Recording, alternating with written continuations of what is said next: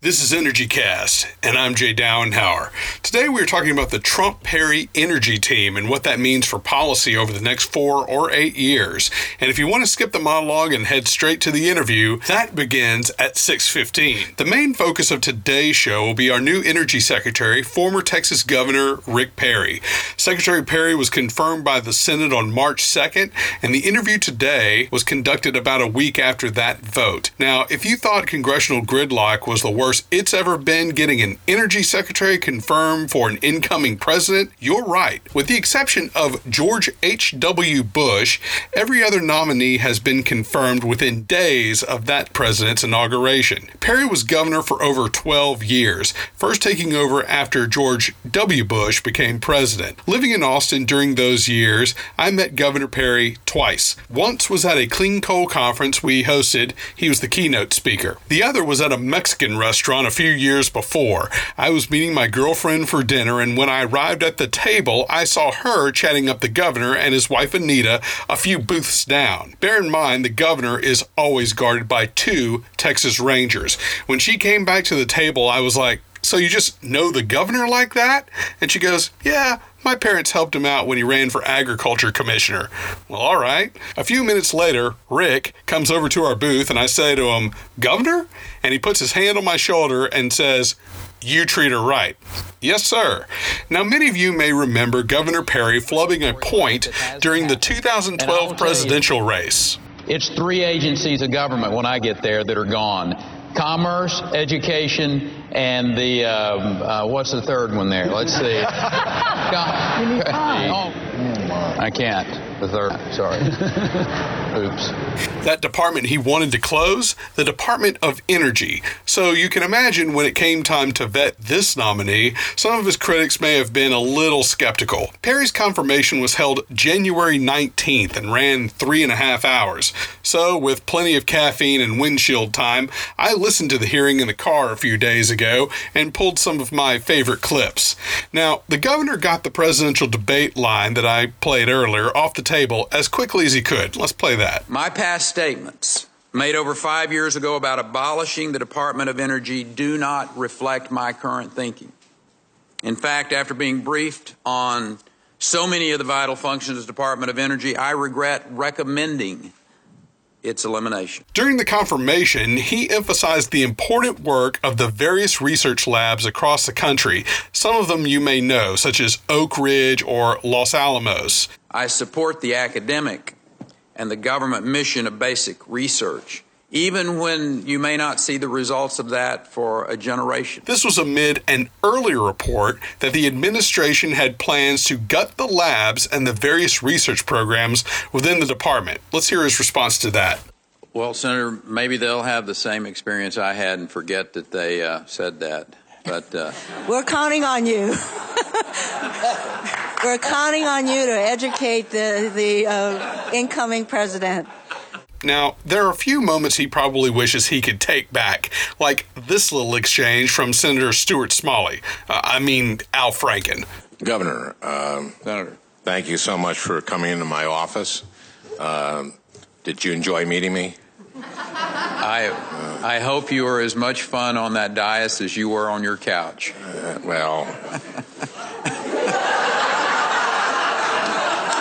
May I rephrase that, sir? Please. Oh, my Lord. Oh, my Lord. Well, I think we found our Saturday Night Live soundbite. Yeah, my Austin friends loved that one. And after all of that, Franken didn't even vote for the guy. But one of my favorite exchanges was with a senator and politician I have a lot of respect for, former West Virginia Governor Joe Manchin. I once shared a panel with him at a conference in Washington, D.C. in 2009. And now, Senator Manchin, a Democrat, never forgets where he came from. He lamented the fact that renewable technologies make up 12% of the nation's electricity portfolio, but take a lion's share of the research dollars. If you do the coal, which we do in West Virginia, we do the natural gas, and nobody likes it, but they sure as heck use it. Yeah. Okay, and that's all I hear about.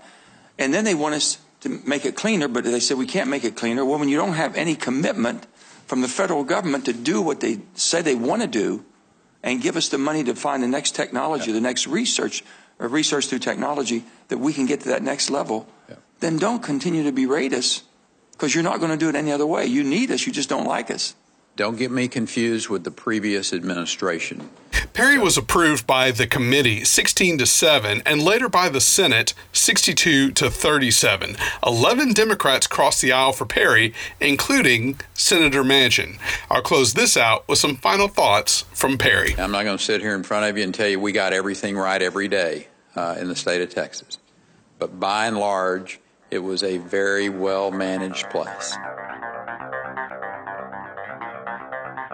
My guest today is Jeff Merrifield, partner at Pillsbury, a law firm in D.C. Jeff is a lawyer by trade, Georgetown graduate, and served as a nuclear regulatory commissioner during the Clinton and George W. Bush administrations. I met Jeff earlier that day after he spoke at one of the many networking events hosted by E4 Carolinas, an energy trade association. E4 is headed up by David Doctor, and this man deserves tremendous credit for this region being one of the best in the country for energy companies. In fact, many of the companies I profile on this podcast are ones I met through E4. We sat down following Jeff's presentation to talk about the Trump-Perry energy policy, politics in Washington, and a little about Jeff's past at the NRC. I hope you enjoy my conversation with Jeff Merrifield.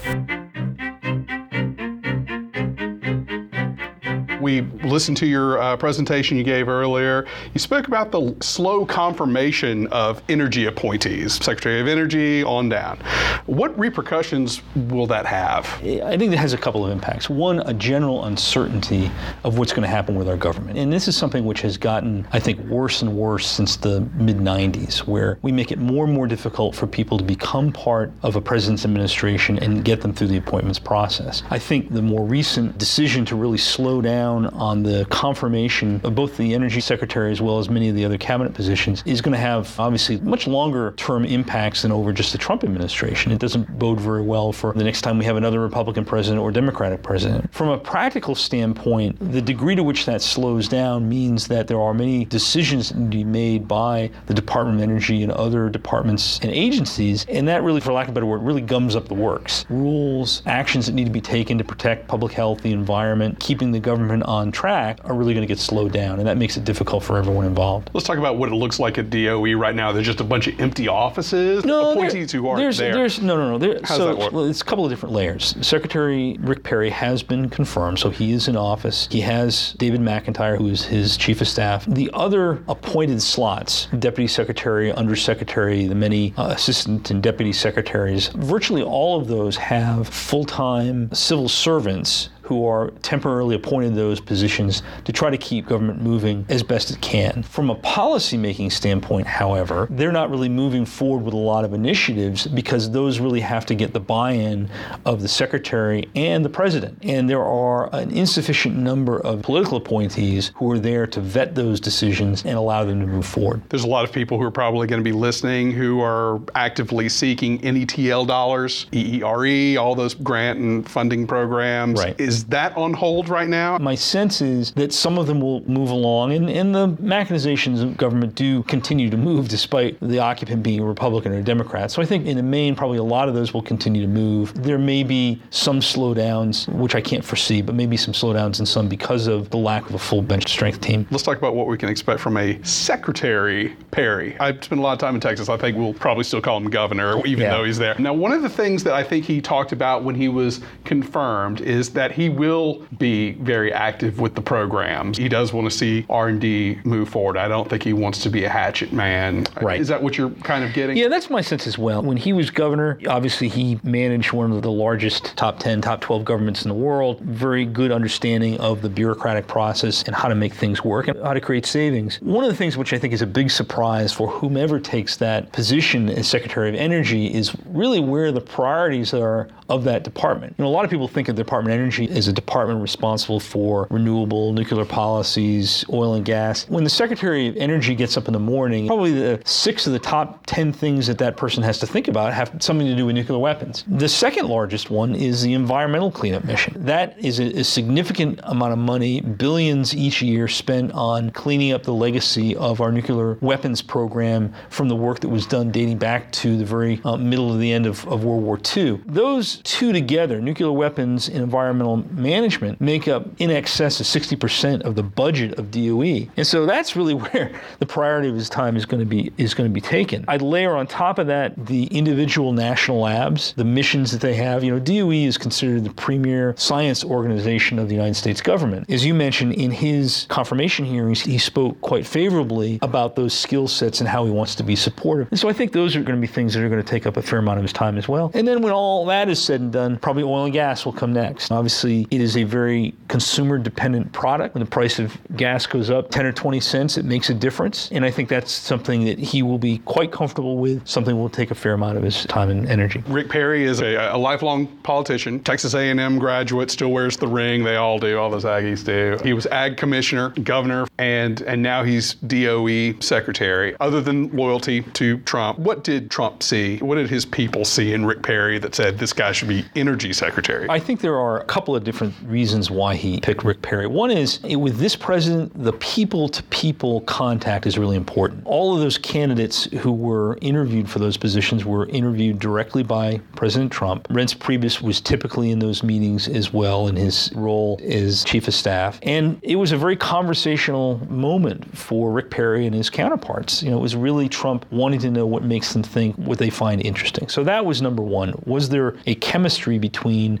the president and Rick Perry? And obviously there must have been. The second one is, in the case of DOE, it is a large, highly complicated bureaucracy. And I think Trump wanted to have the confidence that he would be able to pick someone who was able and capable of running something of that nature. There have been energy secretaries who have done very poorly because of failure to understand that organizational dynamic. In Rick Perry's point, he's run a very large bureaucracy. I know they probably don't like to call it a bureaucracy in Texas, but it is what it is. And he's run that in Texas and got generally pretty favorable grades for having done so. The third one is just a background in energy issues. Texas is a vitally important energy state from an oil and gas standpoint. Texas has the largest number of wind generation facilities in the country, and so he has a very good understanding of renewables. Finally, I would say Texas has got 4 nuclear power plants, which operate very well, so Secretary Perry was very familiar with the operation of those units. And I know personally, given work that he did with our law firm, I was very supportive of advanced nuclear technologies, including fusion. We worked with him directly. So I think he's probably got a broader understanding than I think some folks would give him, and I think he'll show that mettle when he really hits his feet and starts to stride at DOE. Some secretaries of energy are usually more academic. Stephen Chu comes to mind. Yeah. Do you think that Perry would have to book up a little bit on the nuclear component of it? Because you said a lot of people go into DOE not really thinking about the nuclear. It's almost a DOD issue, really more than what you would think of as energy. Well, there's no question that there's going to be a lot of things that they do at DOE which will be unfamiliar to him. He'll have a bit of a learning curve. Anyone would. I think he's capable of doing it. I personally don't believe it's necessary or a requirement to have a PhD in nuclear energy as the head. There are a lot of technical folks. There's a very deep base of knowledge at DOE who can help flesh up the information for him to make decision making. Who he surrounds himself with and who he and the president choose for those other appointed positions at undersecretary, assistant secretary level are going to be important, because that will provide part of the supportive structure to make sure that the whole enterprise works appropriately. You said that you didn't think that some of these appointees will be confirmed almost to the end, Q4, it almost potentially, like, right? Yeah, we could see these things drag out throughout the course of the year. No, that's exactly right. You've been beating around D.C. for a long time. It used to not be that long, right? Oh, it is unprecedented, the delay of the appointment of people running our government. It really is. Purely political, or is there any question about the competency of these? It's political, right? In fairness, I think that there are some individuals who've been appointed by President Trump that members of the Democratic Party would say they have concerns about their competence to be in those positions. I don't share those views, but I appreciate them. I do think that politics does play a part. There are calls among some who are very angry about President Trump acceding to the office of the presidency, who are basically saying we need to do everything we can to delay and stop these initiatives going forward, and delaying those nominations is just one piece of that strategy. I just don't think that's right. Republican or Democrat, I think we at least need to allow the president to have his or her team in place, and then that president will rise and fall based on the merits. I think it is too political to simply delay and delay and delay were very important cabinet appointments. It's so political at this point. It's so partisan. It's almost become a zero-sum game, as I like to talk about it, where it's almost teams at this point, and your team has to lose for mine to win. Yeah. What do you think ultimately the solution is to that, to the partisanship? I mean, what is it really going to take to cut that out? I'm generally more of an optimist in these things. And I would say, looking at it from the basis of sort of historically, from when I came to DC 30 years ago, it is significantly more partisan. It is significantly more difficult to get bipartisan legislation through. I think the fault on that is on both parties. I think some very positive things happened, and in the energy space within the context of the last year. You look at Senator Murkowski and Senator Cantwell, Republican, Democrat, chairman, ranking member of the Senate Energy Committee, who came very close last year to getting a bipartisan energy package through to the president. That was a notable effort. I think showed a lot of discipline on both sides to work together across the aisle. I thought it set a good precedent. We may be enduring a chill in the snowstorm, but I think there are some flowers poking through the snow. And my hope is that that begins to grab on and grab hold, and that more folks who come into elective office recognize you got elected to go to Washington to try to make things happen, not just to stop things. And it makes for a pretty long day when you're just saying no all the time. And hopefully both sides will get to their senses at some point and really focus on what's important for the American people. I've talked to a couple of people about carbon and greenhouse gases. It would seem that this president going in, you're not going to see anything happen during his administration. But then I've heard people say that, look, there may be some movement on carbon. Do you think there's going to be any movement on any kind of greenhouse gas, even the methane emission issue? I think the jury is still a little bit out on that particular one. What I would say, I think that there will be an active engagement on the part of the Trump administration to see where we go with the Paris Accords. I think some folks are concerned that they're just going to walk away. I don't think that's going to happen. I think there will be an engagement and some changes from where we were in the Obama administration, but I think there will be some additional movement forward. There's been a lot of talk about the impacts that Ivanka Trump, the president's daughter, is going to have on policies. More recently, we've seen that play its way out in the issue of child care as an initiative.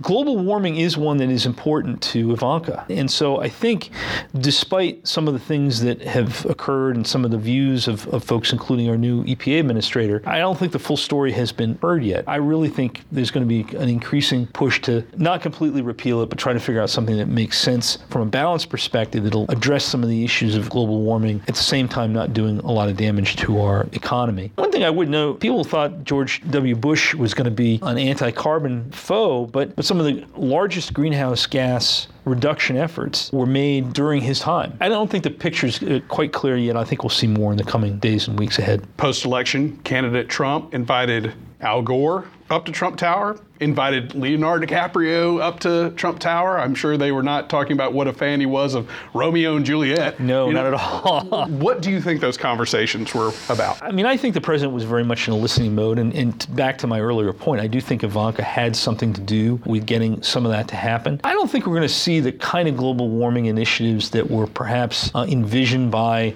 Gore and Leonardo and others. I do think it's something that will be in the backdrop of other initiatives that will be made. You know, at the end of the day, there's an argument that you can have the creation of jobs, enhancement of the technology, and have economic outcomes that may take us in the right direction relative to reduction in greenhouse gas emitting pollutants. I, for one, am not willing to throw in the towel quite yet. You said you don't think that there will ever be another coal plant built in the United States. That's tough. In the absence of a carbon capture system, then I think that's right. What do you think coal's role is at this point? I talked to some people in West Virginia. They were pretty bullish on this idea of exports. You don't like it here? Go send it somewhere Well, else. no, that's and there's something to be said for that. There are folks obviously who are very concerned about global warming, who are concerned that we will be transferring that problem to someone else. There are countries in South America, in Central America, in Asia, and in Africa where coal for them makes sense. They need large baseload generating capabilities. Now, I spent a lot of time in the nuclear field. I think there's a lot of people in our arena who look at that very same need for large baseload power generation and say, gee, we ought to find a way to create advanced nuclear technologies and try to provide that power resource. There's clearly a power need. How we meet that, hopefully there's some good American clean technologies we can get there. You're one of the authorities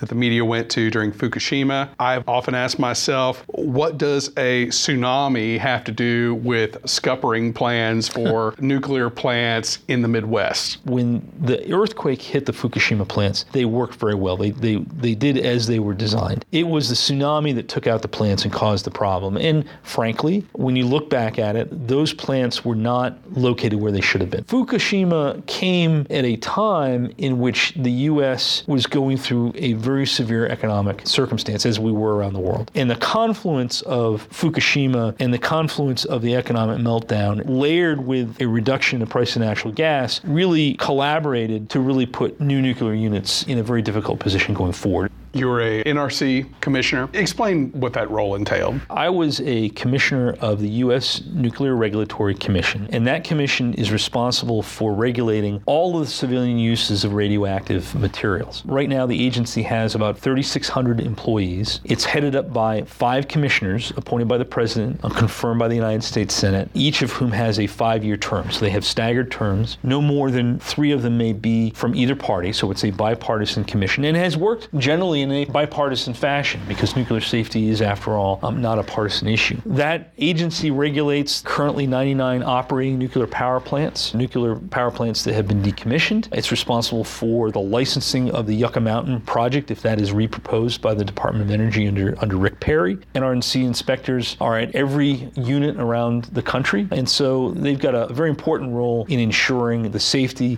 and security of the U.S. nuclear fleet. What do most people not know about it? I sort of call it the Boy Scout agency in the U.S. government is very non-political, probably 10% of their workforce being PhDs. They serve as a model for regulators around the world. The work that the agency does to protect the nuclear fleet in the U.S., not only is that vital, but the impact that the U.S. has internationally on ensuring the safety of the 440 plus nuclear power plants around the world is critical as well. Jeff, thank you so much for your time. Oh, my pleasure. Thank you. There you have it, my interview with Jeff Merrifield, former NRC commissioner and partner at Pillsbury, a DC-based law firm. And we alluded to this in the interview. During the Fukushima nuclear crisis in 2011, Jeff found himself on several national programs as an expert. When we first sat down, I asked him how comfortable he was with interviews, and when he reminded me that he'd been on Fox News, my concerns were put to rest. Special thanks to E4 Carolinas, David, Monica, and Kelly, you are the best.